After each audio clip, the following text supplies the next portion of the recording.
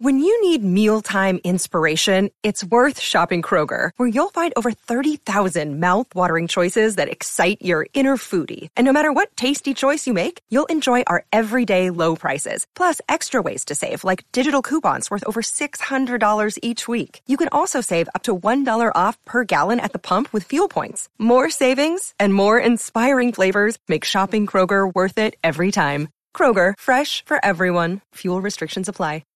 This episode is supported by FX's Clipped, the scandalous story of the 2014 Clippers owner's racist remarks captured on tape and heard around the world. The series charts the tape's impact on a dysfunctional basketball organization striving to win against their reputation as the most cursed team in the league. Starring Lawrence Fishburne, Jackie Weaver, Cleopatra Coleman, and Ed O'Neill. FX's Clipped, streaming June 4th, only on Hulu.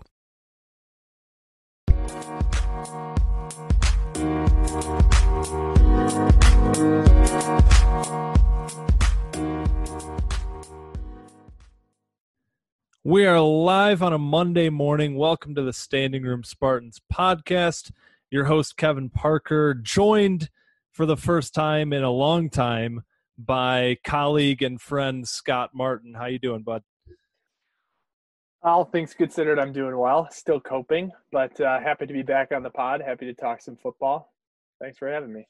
Yeah, and obviously last week was a sad week for all of us, a sad week for me. I had the article on standingroomspartans.com, if you haven't checked that out already, and then I recorded a podcast shortly after that where, you know, we got the news where the Big Ten canceled officially, and I was in a pretty dark place, but, you know, I've come to the realization that, you know, it's just part of living in 2020, I guess, and we'll figure this thing out next year. I'm not really hopeful for any spring football. Maybe they'll put together a couple scrimmages or something. You know, I think at best we're looking at like 2 scrimmages against other teams, whether that's a MAC team or, you know, somebody comes into East Lansing and they get a scrimmage going on Big Ten Network. I don't know. But at this point, we're just kind of gearing up for 2021. But you know, I wanted to bring Scott back on, and we wanted to talk today about, you know, basically the things that we were looking forward to watching in 2020. We started it with, hey, let's talk about the top 5 things, and then we basically in a text message thread rattled off like 15 things. We're like, yeah, we're going to need to go a little deeper. So basically, what we're doing is the basically looking at every position group and mentioning the one thing about said position group that we were looking forward to. So whether it's a specific player, whether it's a new coach that comes in and how that impacts it. But that's kind of the plan for today. Before we get going here, I wanted to bring up that we did bring in a recruit. Finally, we have a commitment. Alex Okilo is how we went with pronouncing it. A 6'6" defensive end out of Tennessee, had offers from, Florida State, Nebraska, Tennessee, Ole Miss, Louisville, Kentucky on there. So pretty impressive offer sheet. Scott, I know we haven't had a lot of time here, but what do you think about the new addition to the class here? Hey, I'm really excited. Obviously, like you said, we had quite a dry spell. But this guy, I mean, I've seen a couple plays. Obviously, he didn't have a lot of buzz. It's kind of came out of left field, but first impression, he's really long, extremely long arms. I don't know what his wingspan is, but new to football. I think I saw he's only played 1 season, so kind of one of those raw athletes. Will obviously he'll have to put on some weight. He's sitting in the low 200s. It looks like around 215 right now. So we'll see what Mel can do. I'm sure with Mel's love for the weight room, that number will change by the time he sees the field. But like I said, happy to have some momentum. Hopefully we can start reeling in some more. I know this weekend we had a couple 4-stars out of New Jersey on campus, so we'll be keeping an eye on them. But yeah, happy to have some positive news after last week.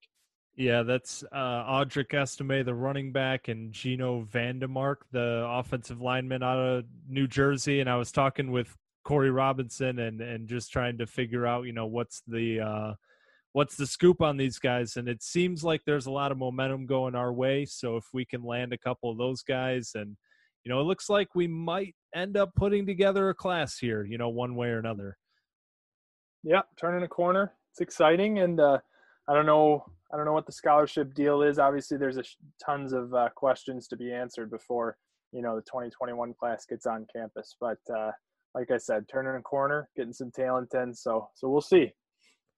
Yeah, so we'll get this thing going. Before I do, I did ask on Twitter if anybody has any last-minute questions here for the podcast, and our good buddy Marshall came and man, he's caused me a lot of stress with this one today because he said, I'd like to hear each of your top 3 sitcoms of all time. And just off the top of my head, I rattled off about 15. I was like, man, I hate you. I can't bring this down to 3. But Scott, I'll let you go first because I think this is still just going to be a last-second emotional decision for me. What are your top 3 sitcoms of all time?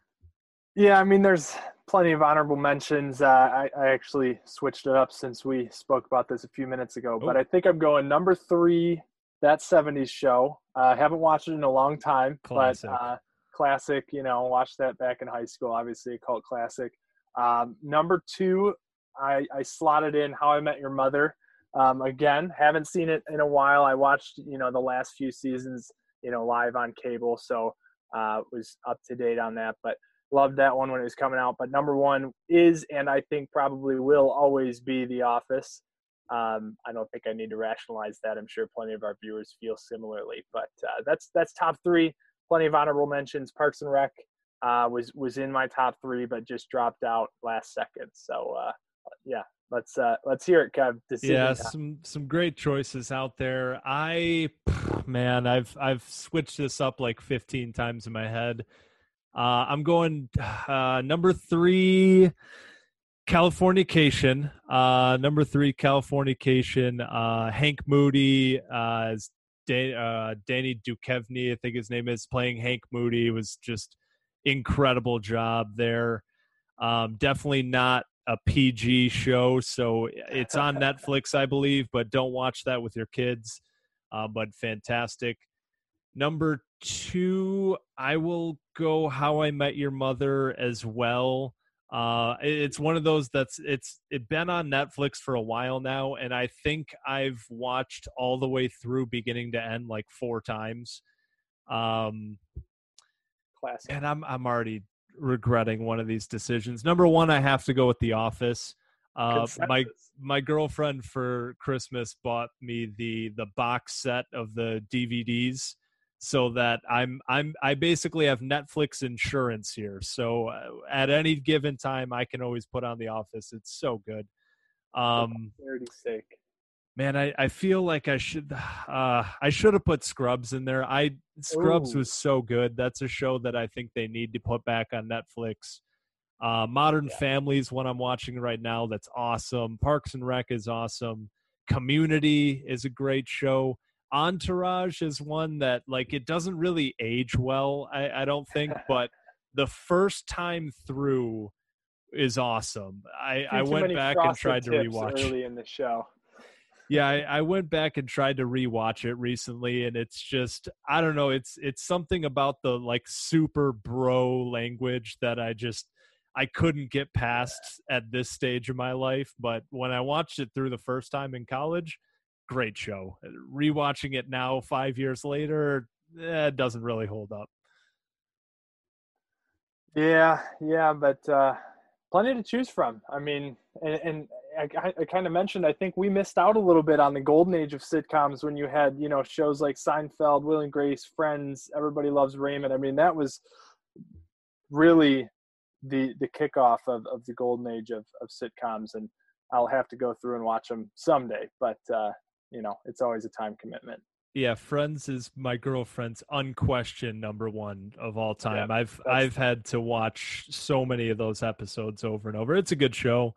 Seinfeld's great, but I would say I've probably seen like 50% of it, so I wouldn't be comfortable putting it up there. But yeah, man, there's a lot of good options. It's tough to narrow this one down, but If you want to get a question on the podcast anytime, follow on Twitter at Standing Room MSU. You can ask. I usually put out a little tweet before we start recording if there's any last minute questions.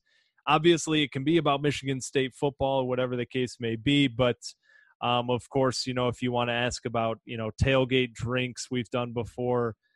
Somebody asked me previously if I could live in any college football stadium, what would it be?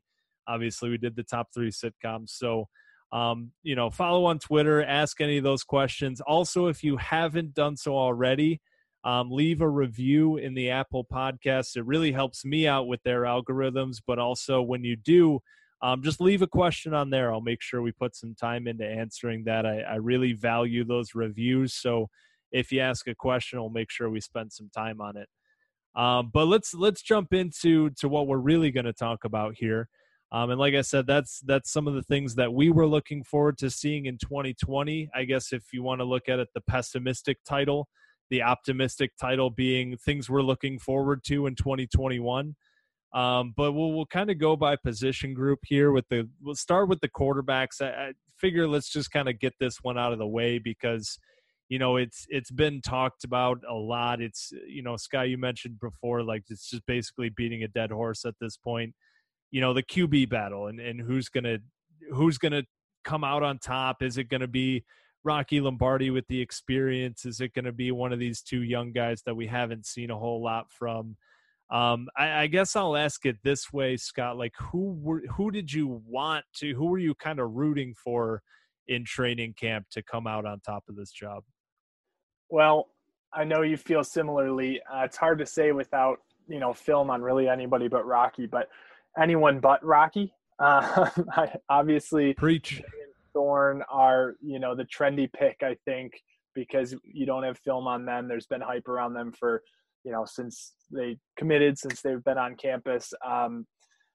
Yeah, I mean, Rocky, he had the great game against Purdue. You take that game out of his film, and it's just not good. Inspiring in the slightest. I mean, when you're looking at a program in Michigan State who, we're turning a corner just about in every corner of the program here, looking to something new and something to be excited about. And Rocky just seems like a stale, safe but very low ceiling pick. I don't even know if it's safe, just a low ceiling pick. And I mean, that's what I'd say. I like bigger quarterbacks, so I'd say probably Theo Day would be my number one. He's got the size of a prototype, pocket quarterback, but a lot of it depends on what kind of play calling we're going to see too. Are we trying to use the quarterback as a dual threat? Are we trying to sit in the pocket and throw it out of there? I don't know, but yeah, I know you probably have a similar answer, but anything but Rocky. Yeah, I mean, I've talked about this quite a bit on the podcast already, so I won't spend too much time on it. But I think Peyton Thorne, with his kind of dual threat athleticism, I think brings the highest ceiling. So that was a guy that I was hoping would be the one who kind of comes out of camp with a lot of momentum and the coaching staff believing in him. And obviously this is going back too far, and we didn't get to see any spring scrimmages or the spring game. But that was a guy I was looking forward to seeing, and how he could really, with the modern college football of having a mobile quarterback that's able to move the chains and you're able to call a few different plays. That was kind of the guy I was eyeing. But again, yeah, anybody but Rocky, and I think we were comfortable there. So like I said, I don't want to spend too much time on that because it's been talked about, it's been discussed at length, and we just have no new information on it. So, I think, yeah, sure, we're looking forward to seeing who the quarterback's going to be and who's going to be playing the most important position in all of sports for our team. But, we're just not going to be able to see that for another year. We'll figure it out. Hopefully, this is something that we've talked about. Hopefully, with this cancellation, we've been trying to rationalize ways that this might be good for us. And one thing that I was thinking about is it does give our quarterbacks more time, and I guess every position group, but quarterbacks especially, it gives more time with the playbook to really see what we're trying to do on offense. So maybe that levels the playing field a little bit for these young guys without any game experience, because, they all have a lot of time with this playbook to really see what Jay Johnson's trying to do. So I don't know, maybe that's just like the optimist in me trying to rationalize a way that this might actually be good, but whatever the case may be, we'll figure it out next year, and we'll roll the helmets out and see who's starting at quarterback. But running back, man, look, it's Eli Collins' job. I think we all know that. I think the one thing, if you had to, kind of put it into one topic, what the one thing I was most excited for was, can Eli Collins be the first 1,000-yard rusher since Jeremy Langford? And he's obviously knocking on the door last year, and you might think, well, it's easy. I mean, obviously he's going to get there because as a freshman he had 900 something, and he's obviously going to make that leap. But I mean, we've seen it recently with LJ Scott. The young production doesn't always translate, and LJ Scott had 700 yards his freshman year, 994 as a sophomore, and then it just never really got back to that same level. So we've seen it before that it doesn't pan out. Obviously, that was what I was hoping for, though. And with Jay Johnson coming in, I think it was a scheme that's really going to fit Eli Collins' game pretty well. So with the running back group, obviously Eli Collins is there anything else you want to add on him, or anything else that you were looking forward to seeing in this group? Yeah, I mean, when I look at this running back room, obviously, like you said, Eli Collins is the guy. He's the bell cow back. But, what kind of roles are these other guys going to fit in? You've got Brandon Wright coming into his second year. He's got some size to him. He's the tallest running back on the roster. He's listed at 223. Who knows in a Mel Tucker weight training program where he's at now. But so he could be a power back. You've got some speed in Anthony Williams that we saw last year. And then you've got my favorite storyline coming out of this room, which is Connor Hayward. He's probably the best pass blocking running back. He's certainly the most experienced running back we have. And, he's probably, from what we've seen, the best receiving, running back, catching the ball out of the backfield. So what kind of role is he going to have? He kind of put us through a little bit of a circus this offseason, put his name in the transfer portal. I don't know if he didn't get any bites or if he liked Mel Tucker coming in. Whatever the reason was, he took his name back out. He'll be there. He'll be, experienced, and he'll be guiding a lot of these younger running backs, because when you look past him, you really got all freshmen and sophomores who are really looking at getting any meaningful reps. So what kind of roles he going to play, and what kind of role are all these guys going to play? It'll be interesting to see it play out. Yeah, Hayward, that was a weird situation. I think more than likely it's probably that he just wasn't liking the schools that were interested in him. When he ended up entering the portal, I know we were talking with TJ as well about, well, is he going to go to the MAC? Like, he definitely wasn't going to a good Power 5 school. So I don't know, maybe he had an idea of what his value was, and it turned out to be maybe a few MAC schools were interested, and that was about it. And he said, well, you know what, on second thought, hey, this new coaching staff, maybe I'll like them better. I don't know. While we're talking about Hayward, I'd just like to throw it out there that if anybody's listening who is one of these Connor Hayward at tight end believers, just stop now, please. That he's 6 feet tall. He's a running back. If anything, he's a fullback, and he's going to line up in front of Eli Collins to bruise some linebackers. But please, let's kill that rumor. I've seen, man, I love Twitter for a lot of reasons. I've seen, not even like, if I were to move Rocky Lombardi to any position, I would think tight end would probably be the most logical. Yeah. But I legitimately have seen somebody saying to move Rocky Lombardi to wide receiver. I'm like, what's going on, guys? What are we doing here? Oh, God. Hey, anything's possible. You never know. New coaches, new program. You never know. In the immortal words of Kevin Garnett, anything is possible. So wide receivers. Now, this was a position group that has a lot of young talent. It's got Jaden Reed coming in from Western Michigan.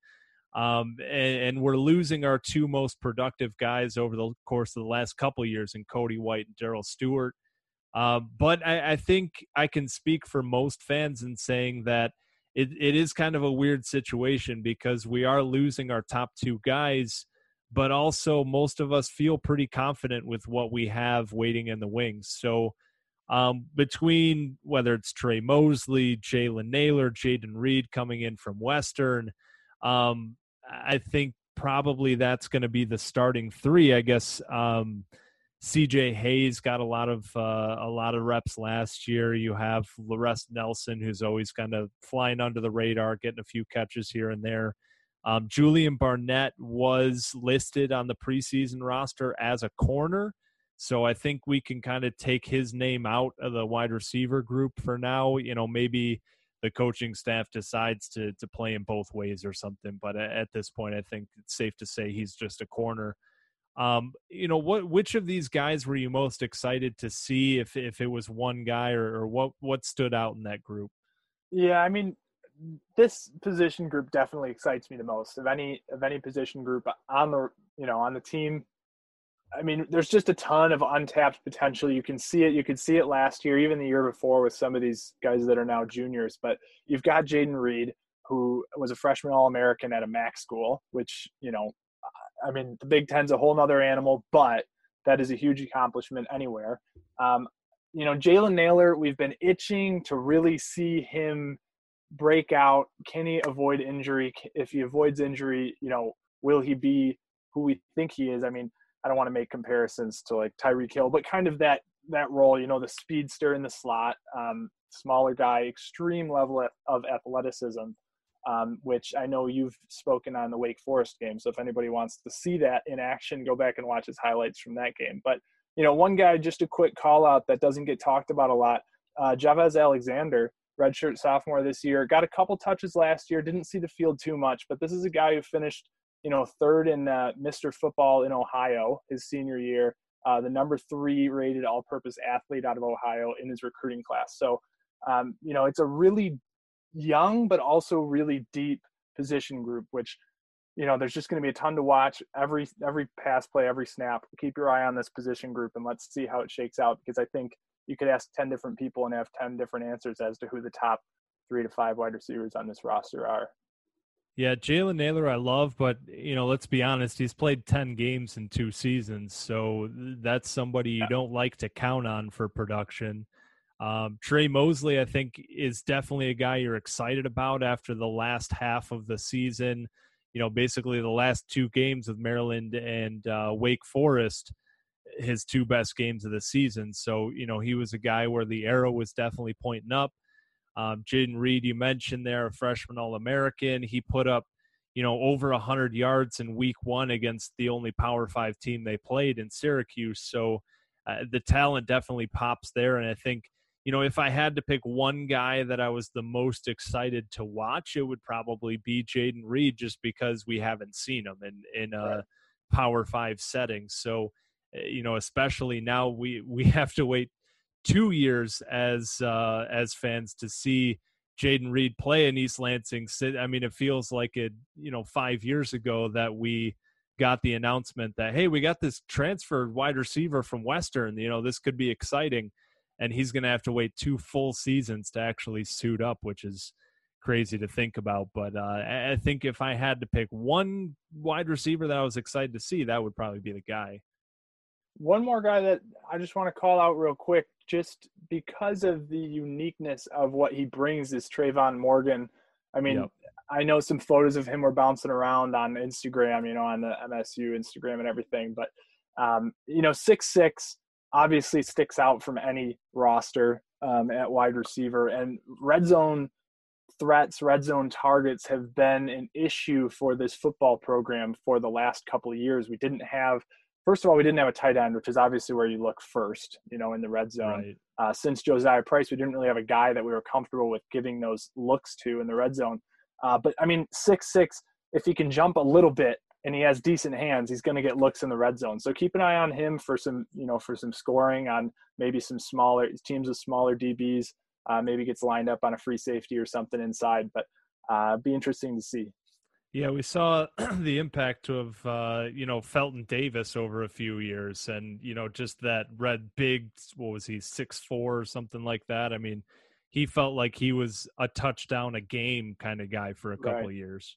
They have that mossing ability, go up, grab the ball right out from in front of the face of the dude standing in front of you. Doesn't matter how good the coverage is. He was fun to watch with the dreads flying, and man, I do miss Felton around it. And I the last I heard, he was waived by Kansas City. I don't know what's going on with him, but hope he gets a shot after that just devastating knee injury. Yeah, that was brutal. I mean, I was in Happy Valley for that game.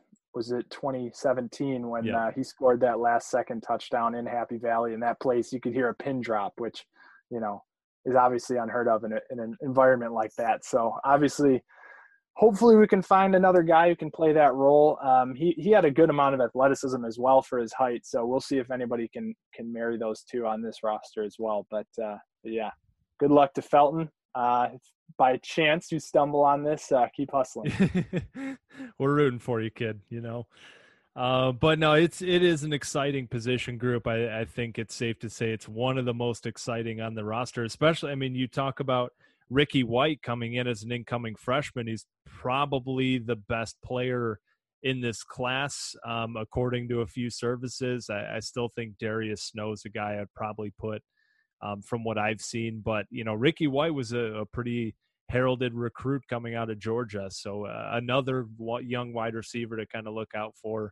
I didn't think Lockett. There was Terry Lockett as well. Yeah. Minnehaha Academy up in Minneapolis. So yeah, I mean, it's through and through just a really exciting, really young and talented group. So hopefully we can find somebody who knows how to get the ball to them. Yeah, I'm interested to see, this is another topic for another time, but with so many young, talented guys with a lot of offers to their name, it's going to be interesting to see if we can hang on to these guys with the, transfer portal world that we're living in. But again, another topic for another time.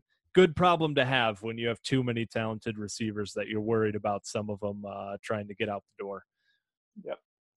So you kind of mentioned there with the red zone, and it's a good transition to talk about the tight ends, where you mentioned we haven't really had any production over the last few years, really since Josiah Price. So this year we have Matt Seibert's gone, so it comes down to Matt Dotson and Trent Gillison, two guys that we've seen a little bit of, but I think both have a lot of untapped potential with – I guess the flashes that we've seen. I mean, Dotson, you go back a couple years now to that Indiana game where he made that leaping catch in the back of the end zone, and I was excited for the kid, but he's missed games each of the last 3 seasons, I guess.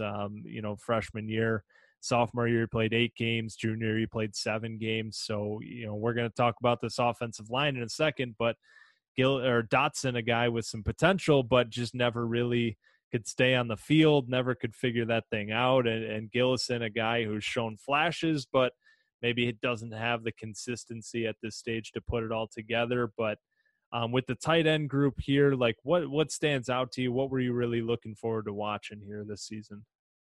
Yeah, to me, I mean, this is a wide open group. And if we're going to move more to a spread offense, with 3 wide receivers on a lot of downs, you're looking at most probably 1 tight end on most first and second downs. So Dotson, like you said, probably a little bit too much Matt Sokol running through his veins. Just never put the pieces together, showed flashes, like you said, but never came together. Trenton Gillison, I think it's his job. I'm not going to say it's his job to lose because Dotson's the senior, but it's his job to win. I mean, he's the athlete of the two. And he, like you said, he showed flashes. He had the longest offensive play for Michigan State last year, 64-yard catch against Wake Forest in the bowl game. So, he's got great size, good amount of athleticism. I'm really excited to see if he can come into his own this season and become a consistent threat, even if he's just a possession guy for these young, inexperienced quarterbacks to dump it down to when they need to. But, there's some youth there too. I'm not going to comment on it too much because I haven't, watched a lot of their film, but you got Tommy Guajardo coming in. He's a freshman. Maybe he'll redshirt, maybe he won't, but there was some excitement about that commitment when we got it. Parks Gissinger Max Rosenthal's been around a couple years, probably more of a blocking back. He's a little bit bigger, a little bit shorter, so probably won't see too many exciting plays from him. And there's a couple other guys, Adam Berghorst coming into his second year, probably looking to make a splash a little bit. But I really do think it's between Dotson and Gillison for touches this year, and I'll be keeping my eye on Gillison. Yeah, it's a position that offensive coordinator Jay Johnson, who we'll talk about towards the end of the podcast, it's a position that, he's mentioned is super important in that Colorado offense last year. You watch it and it makes a lot of sense with the way that they use their tight ends. You have Ted Gilmore coming in as the tight ends coach. He's basically coached wide receivers for most of his career. So, I don't know what that does for the development of some of these guys as pass catchers.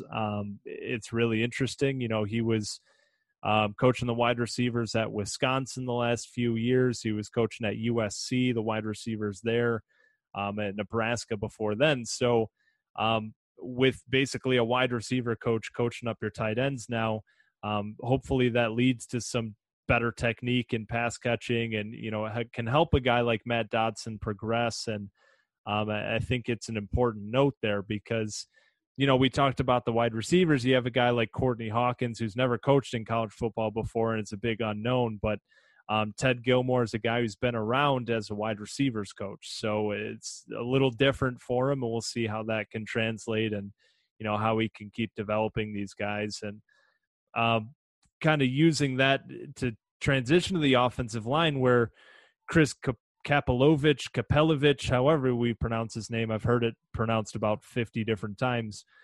He comes in as the offensive line coach, and we have, a lot of different pieces to look at on this offensive line. So what was it that you were really looking forward in that group? I think it's probably a common refrain in MSU circles right now to say, I'm excited to see these younger second-year linemen coming into their own, seeing what kind of effect they can have. You've got Spencer Brown, redshirted last year, great size as a tackle, but can play across the line. Nick Samak, however you say that, again, not sure, but showed potential, got a few snaps, did not redshirt last year. He was getting some serious time last year, so should have some experience in his back pocket. Could use, a little bit more size, but we'll see how he comes out this year. And then, the guy that everybody's been waiting to see really getting touches is Devontae Dobbs.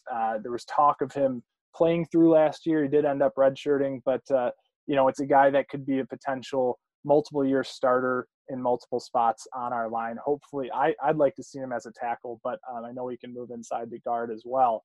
But on top of that, we were talking about this a little bit when we started. You've got really a solid first and second line, 5 guys in here, and you've got experienced guys to fill the gaps if the youngsters aren't ready yet. Guys like Jordan Reed, who we don't really know, but he's a senior. He should be able to hold his own. AJ Arcuri, Musta Khalifa, Isaiah, guys across the line who can really step in. Matt Allen's in his senior year, and obviously he's got the pedigree to be a leader this year. So I think this, combined with a solid running back stable, should provide a basis for the offense. If these quarterbacks don't come out of the gate looking really strong, we can rely on that running game in this offensive line and hopefully at least have a respectable offense this year. Yeah, and by basically all the metrics, Kapelovich, he's a great offensive line coach, and the transitions he's made, and just seeing the production changes from, the year before he got there to his first year in a program. So I was excited to see that impact. And I was definitely excited to see some of these younger guys start to get more reps. And, Spencer Brown's a guy at tackle who was, has a basketball background. I think he came into Walled Lake Western as a wide receiver and he played varsity football as a wide receiver. And then he just started putting on weight like crazy. So he was a guy I was really excited to see as just a pure athlete out on the tackle spot. Devontae Dobbs, obviously, some of these young guys that I was just really excited to see get some playing time. After last year, we had all the injuries, and some of these guys just didn't get as much of a look as I was expecting. Dobbs, he started, I think, the Michigan game, but didn't play the full game. I think he only played like 45 snaps in that game. So I was just really interested to see which of these young guys were really coming out strong going into their second or third seasons, and how that was going to continue to progress under a new offensive coordinator, a new offensive line coach, and which of these guys can hopefully get us back to an offensive line that's similar to what we saw in 2007 to 2015. Really, we had good offensive lines, and that was a reason that we were running the football so effectively. And I think it's a big reason why we took the step back as a program that we did from 16, 17, 18, 19. So any last notes on the offensive line there before we move on to the defensive side of the ball? No, I mean, I just reiterate what you said about, Kapilovic. I think they call him Coach Cap. He's, obviously we haven't seen film of what he's going to do at Michigan State. He hasn't talked much about the scheme, which obviously nobody's doing much of. But by all accounts, he's been a really successful coach at that position. I mean, I think he was last at UNC, who was just absolutely horrid in the previous tenure before he came in. And then he put a couple guys into the NFL at obviously not a traditional football school at North Carolina. So hopefully he can continue that for us. He's got plenty of young talent to work with. So excited to see it. Boom. And so let's go over to the defensive side of the ball, where we'll start with the defensive line. And that's a group that especially once Jacob Panasiuk decided to opt out, I was really interested to see what we were going to come out with. But even before then, where we just don't have a lot of experience coming back, and Ron Burton returns to coach that group up, and Panasiuk's a returning starter. Naquan Jones is a guy who's gotten a lot of snaps over the last few years, but hasn't had to be relied on as a full-time starter. And I've mentioned kind of concerns about his conditioning and is he ready for a full snap count. But that defensive line group is really interesting. What are some things that stand out for you along that front? Yeah, I mean, obviously the story is what kind of anchor will Naquan Jones be? He's showed flashes coming off the bench, spelling Williams and Panasiuk last year, but now this is really his line, almost his defense, him and Antoine Simmons. So that's obviously where most eyes are going to be, but at the same time, defensive tackles sometimes are not the most impactful. They plug the holes, they stop the runs, they get in the way, but he's not necessarily going to be the guy providing the highlights. So I'm really looking at these defensive ends, like you said, with Panasiuk stepping aside for this, if there is a season, quote unquote, this season, who's going to fill those voids? I know Jack Camper's been getting reps the last couple of years and has been coming along, Drew Beasley as well, but neither of those guys have really shown that they're going to be the guy, the next Shalik Calhoun or, somebody like that. But, one guy that the name's really been getting tossed around quite a bit is, Zach Slade as well. So he's going to get some reps coming in, but Michael Fletcher. So this is a name that's been bouncing around quite a bit. He's a redshirt freshman this year. I think he played a bit last year, had a couple good plays, but they did end up redshirting him. So really athletic, really great size and length as well. So number one defensive end prospect in Michigan in his class, and one of the best overall players, top 10 player in his class in the state of Michigan. So what's he going to do in his first full season? Is he going to be able to fill that void? And if we do have a season, might he be that number one defensive end as the season progresses? I think he has the most potential, and he's one of those big guys with a low number. He's number 5, which, I always have a soft spot in my heart. So we'll see what he can do. Yeah, he was a guy I was really excited for. His offer sheet, I remember when we signed him, he had Alabama, Georgia, Michigan, some big schools were after this kid. So really was interested, especially, I was interested in this defensive line group. And then when Panasiuk decided to opt out of the season, or redshirt, I guess, is what he called it.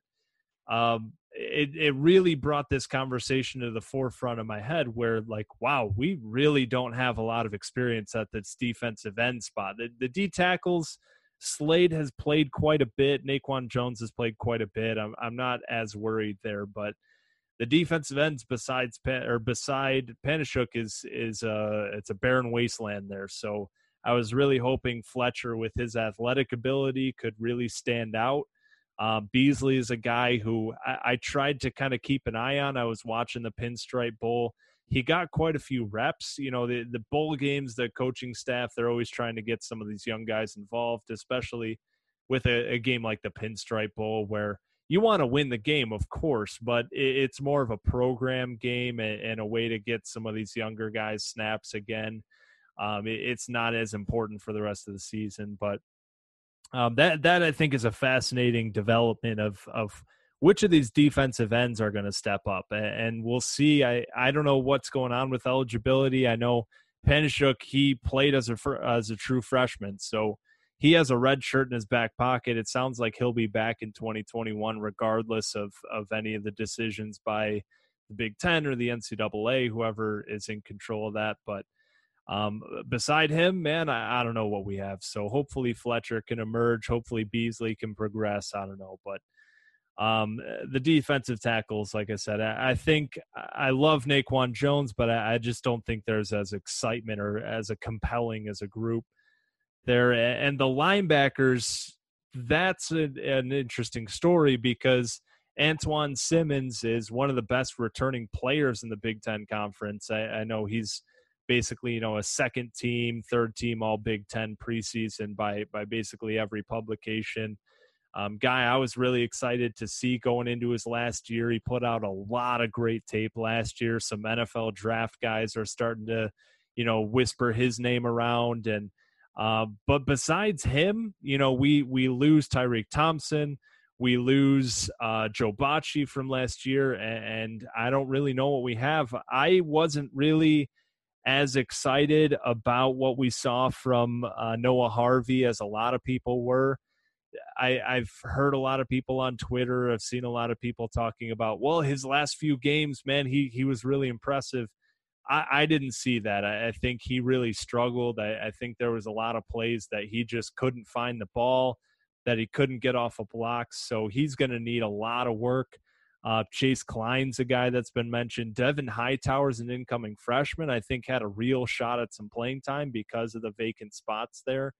But obviously Antoine Simmons is coming back. I think he had a shot to be a first-team All-Big Ten type player, but beside him, I don't really know what we have in that group. So with the linebackers, did anything really stand out for you?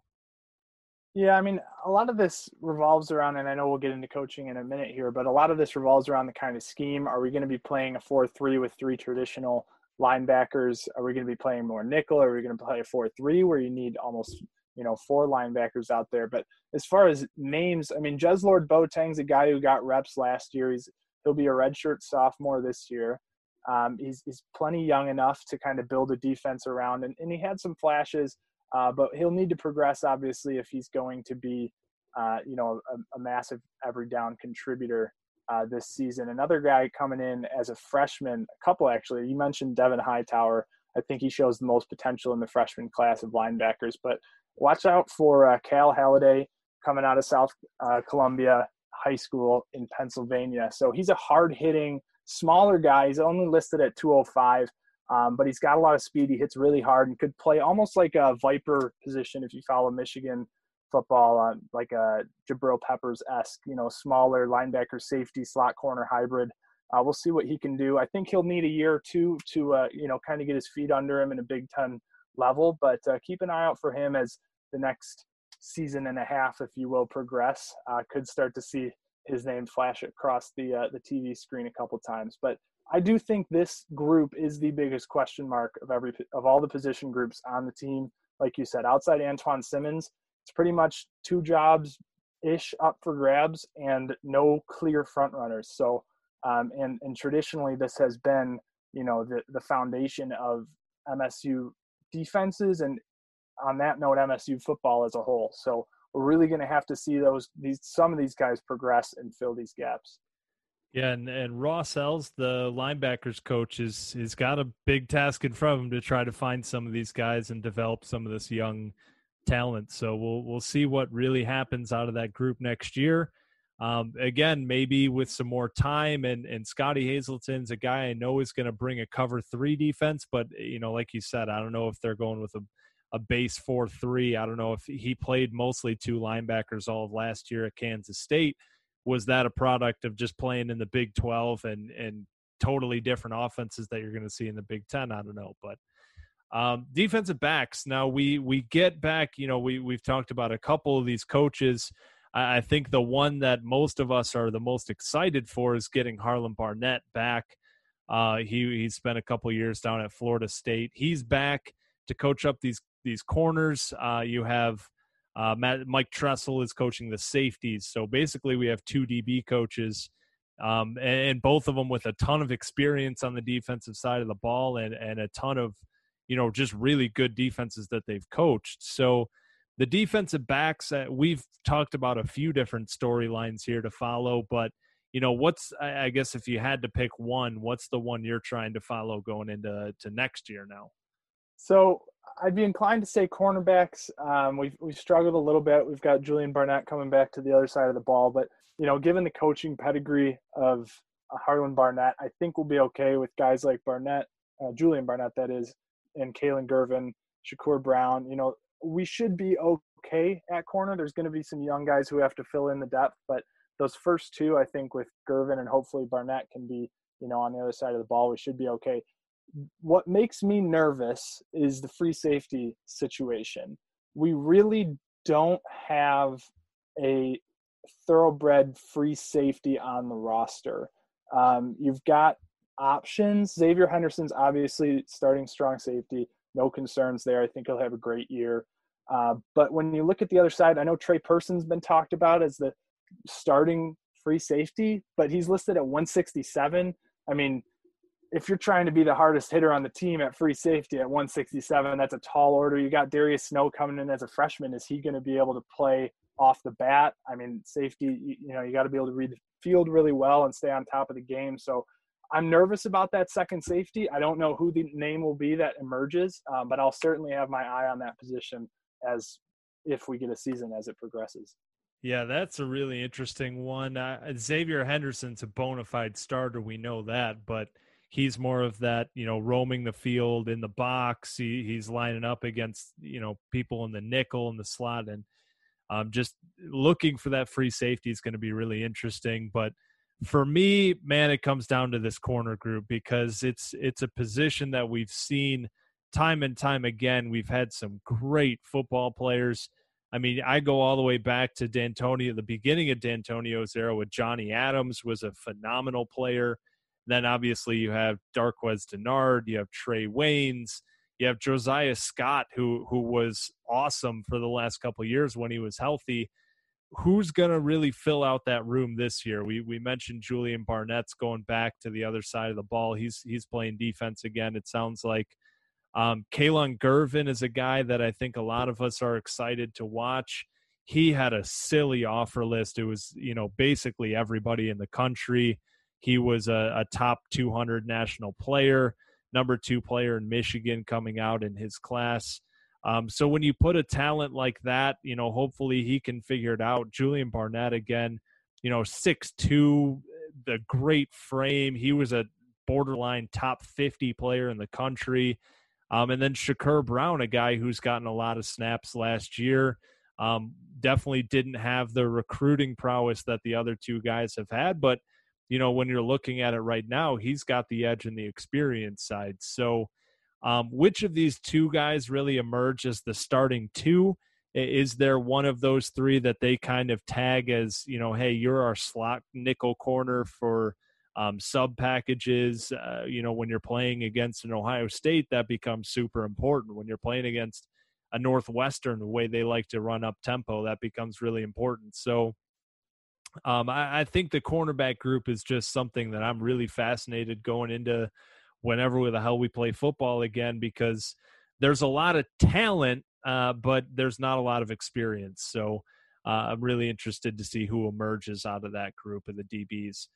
One more name to keep an eye on when we look at cornerbacks. May not be a huge contributor as a freshman, but Angelo Gross is a guy coming in with a lot of accolades. He was ranked the number 1 corner by 247 in the state of Ohio last class, number 2 on Rivals, runner-up Mr. Ohio in the talent-rich state of Ohio in his class. And, like I said, he's a freshman, and corner is a notoriously challenging position to make the transition to the next level, whether that's high school to college or college to pro. So maybe a special teams guy, gunner, return man, may redshirt, we'll see. But, as like I said, the next season and a half, whatever we get here progresses, keep an eye out for him to climb up that depth chart and start making an impact. Yeah, man, these young guys are definitely going to have a better chance at playing time than they ever have in the past, their first season, right? So I'm interested to see which of these guys kind of emerges after a full year in the program and can make an impact right away. I'll just kind of breeze through it. I'm a special teams guy, so I want to make sure I at least hit on it. Is there anything, whether it's kicking, punting, the return game, is there anything that you're interested in watching there? Yeah, I mean, I guess if you're going to force me to talk special teams, I'll entertain it. I think, I mean, kickers are kickers. I'm sure you'll despise that comment, but as far as the punters, that's, if you can really, say this, it's been an important position, a highly valued position at Michigan State under D'Antonio. Who knows what it'll look like under Mel Tucker, but a guy I'm excited to see is Mitchell Crawford. I think the first Australian punter that Michigan State has ever had on their roster. He's actually transferring in. I think he was at UTEP. He's a grad transfer. So I'm not sure he'll be the starting punter, but if he is, it'll be interesting to see how his Australian game transitions into an MSU scheme, if you will, as we're typically pocket punters. We don't typically do the rollout style. So we'll see what that looks like if he's the one getting the reps. But yeah, special teams. I mean, return. If return men are considered special teams to you, I'm excited. No I hope it's Jalen Naylor, but we've got plenty of good young talent. I'd love to see getting reps at return. Hopefully, making something exciting and not fair catching 99.5% of everything that comes their way, which was the motto under D'Antonio. I'm gonna miss me some Brandon Sowards at the end of the day. Okay, we should just stop it. No, I've been clamoring for, an impact back there for a long time. But yeah, I just kind of wanted to mention it. Matt Coughlin is a guy at kicker. I think he's a pretty steady player. I can't imagine that there's going to be a lot of fluctuation there. He's a good Big Ten kicker. I don't think, there's a lot to be said about that because he's been our kicker for a long time now. We've seen him. But punter's an interesting spot because you go back to, Brandon Fields, and then it was, I'm blanking on names here, but we basically had 4-year punters every year. Obviously, yeah. You have a lot of these guys. Right. And so when you have to make that transition to the next punter, it's always interesting to see who steps up. I've seen Tyler Hunt as a name that maybe is going to be in line for that job. I would love to see one of these Australian kids, get a shot. You mentioned Mitchell Crawford. It's going to be interesting to see what they do with that spot. And at the return, I think Jaden Reed's a guy coming in from Western Michigan who has a lot of return experience. I think he had a kick return touchdown at Western Michigan his freshman year. Jalen Naylor is a guy who brings a lot of excitement with the ball in his hands. So I think there are definitely some good options returning this year with Brandon Sowards finally finishing his 18th year in East Lansing as the fair catch specialist for Mark D'Antonio. So just wanted to mention that. Now, I'll kind of do this because we talked about the coaching staff a little bit. And, if you go way back in the back catalog, my first couple of episodes, I really broke down in depth Jay Johnson, Scotty Hazelton, their schemes and what they're trying to run, their history and what they've done before coming to East Lansing. So I'll kind of frame it to you this way. I mean, there was a lot of coaching turnover going into this year and a lot of new guys that are brought in. Was there any one hire that stood out to you as really good or really bad? or what really was the one thing that you were keying on from a new coaching staff and seeing, I want to see how this guy changes our team, in 2020? Yeah, I mean, that's a lot to digest and break down. Obviously, you've got new coaches on both sides of the ball. I think Scotty Hazelton really excites me, but I think our defense will be fine under him. We talked about this a little bit before we got on here. We have essentially a top 10 defensive coordinator in our back pocket as well. Obviously with our safeties coach, and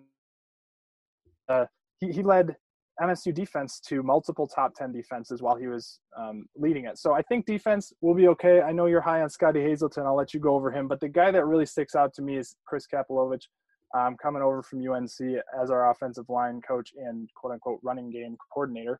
And I think with the mix of experienced guys and young talent that he'll be coaching on the offensive line, I think it should give us a solid foundation. It should give our quarterbacks, enough protection to get their bearings and us to get a good look at who we want to kind of, stake our program around going forward, and give this, this nice stable of running backs some good, some good lanes to run through. So I'm really excited to see what they can do. The passing game is going to be a big question mark going into this year. So I think that hire of Chris Kapilovic is really going to help us get the running game moving and get the offense moving in these first few games in this first season of, the new Mel Tucker era.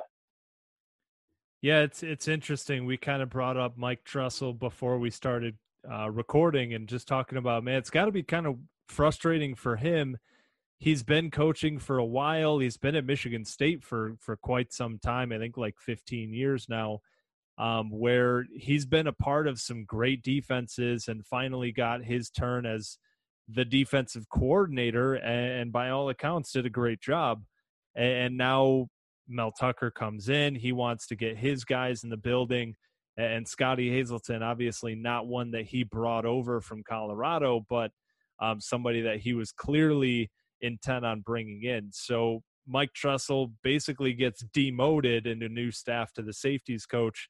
I'm really interested to see what happens with him over the next couple of years, whether he decides to jump ship, because I really think the guy does deserve a Power 5 defensive coordinator job over with the way that he's dealt with the past couple of years. So I'm interested to see what happens there. But like you said, it's, those defensive coaching meetings have a lot of great minds between Mike Tressel, Scotty Hazelton, and then you bring in Harlon Barnett.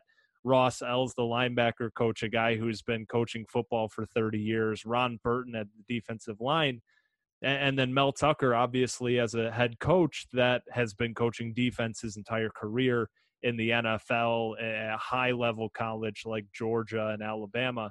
So, man, those defensive meetings have got to have a lot of ideas and a lot of great minds, a lot of football minds that are coming together. So I'm really interested to see what they come up with. I mean, Scotty Hazelton's a guy we know is going to run a cover 3, but, what formation does that mean? Are we in sub packages often with, a nickel corner in there and 2 linebackers? Are we, really going with more of the base defense with the base 4-3 for most of our snaps like D'Antonio's been doing the last few years? I don't know, but that's going to be fascinating. Jay Johnson, obviously, as offensive coordinator, is going to bring in a whole new scheme.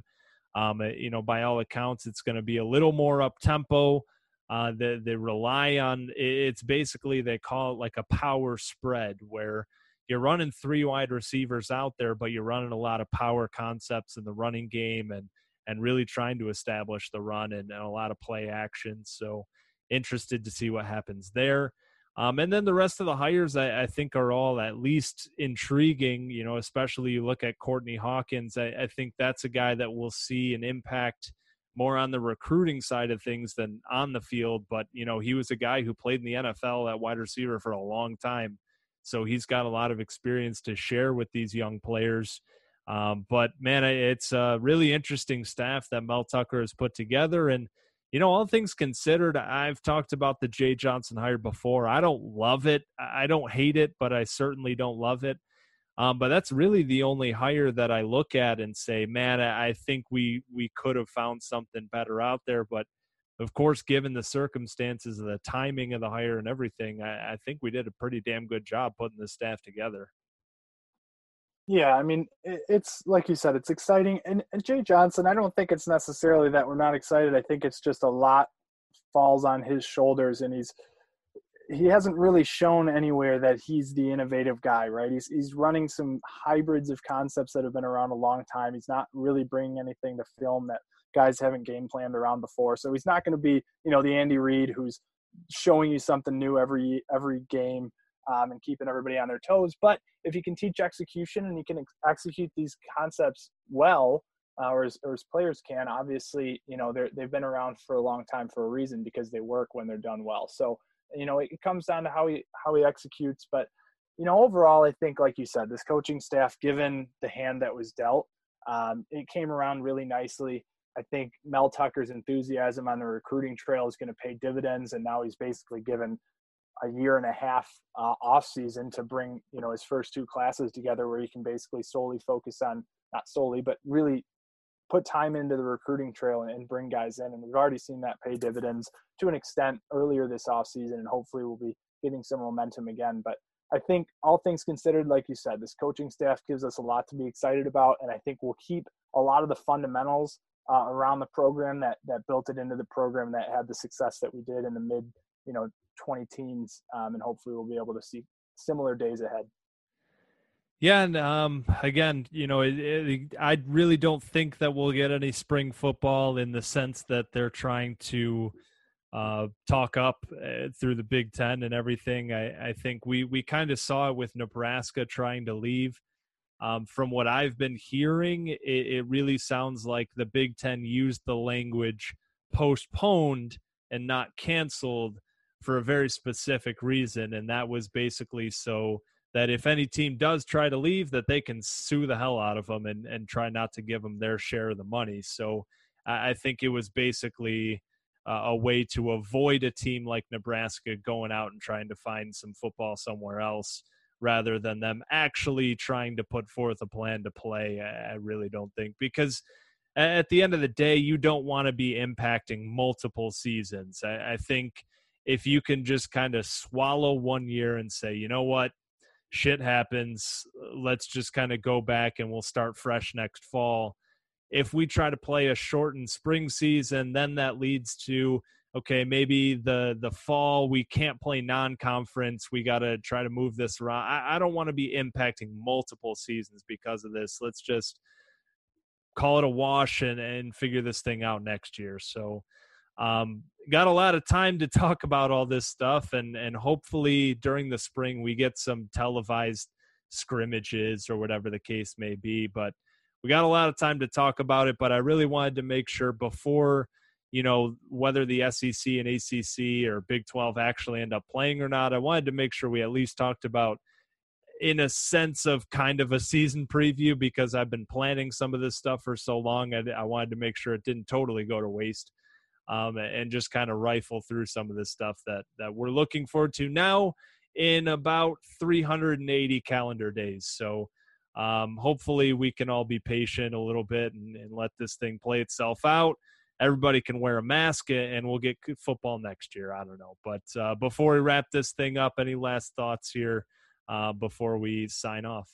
I really appreciate you having me on here. I think everybody just stay positive. We got a lot to look forward to. I think in the end, this probably will, I don't want to say it will benefit us, but it will give us the ability to have a full calendar cycle to get ready for a full season, get a plan in place on how we're going to execute our schemes, get our players comfortable with the staff and with the schemes. And I think it'll get us more prepared for a season. I'd love to see something in the spring, but like you said, I think if we get anything, it'll probably just be kind of a proving grounds for some of the youngsters to get reps and everybody to get comfortable under the new playbook and everything. I'm not going to hang my hat on too many results there, but yeah, again, thanks for having me. This was a lot of fun.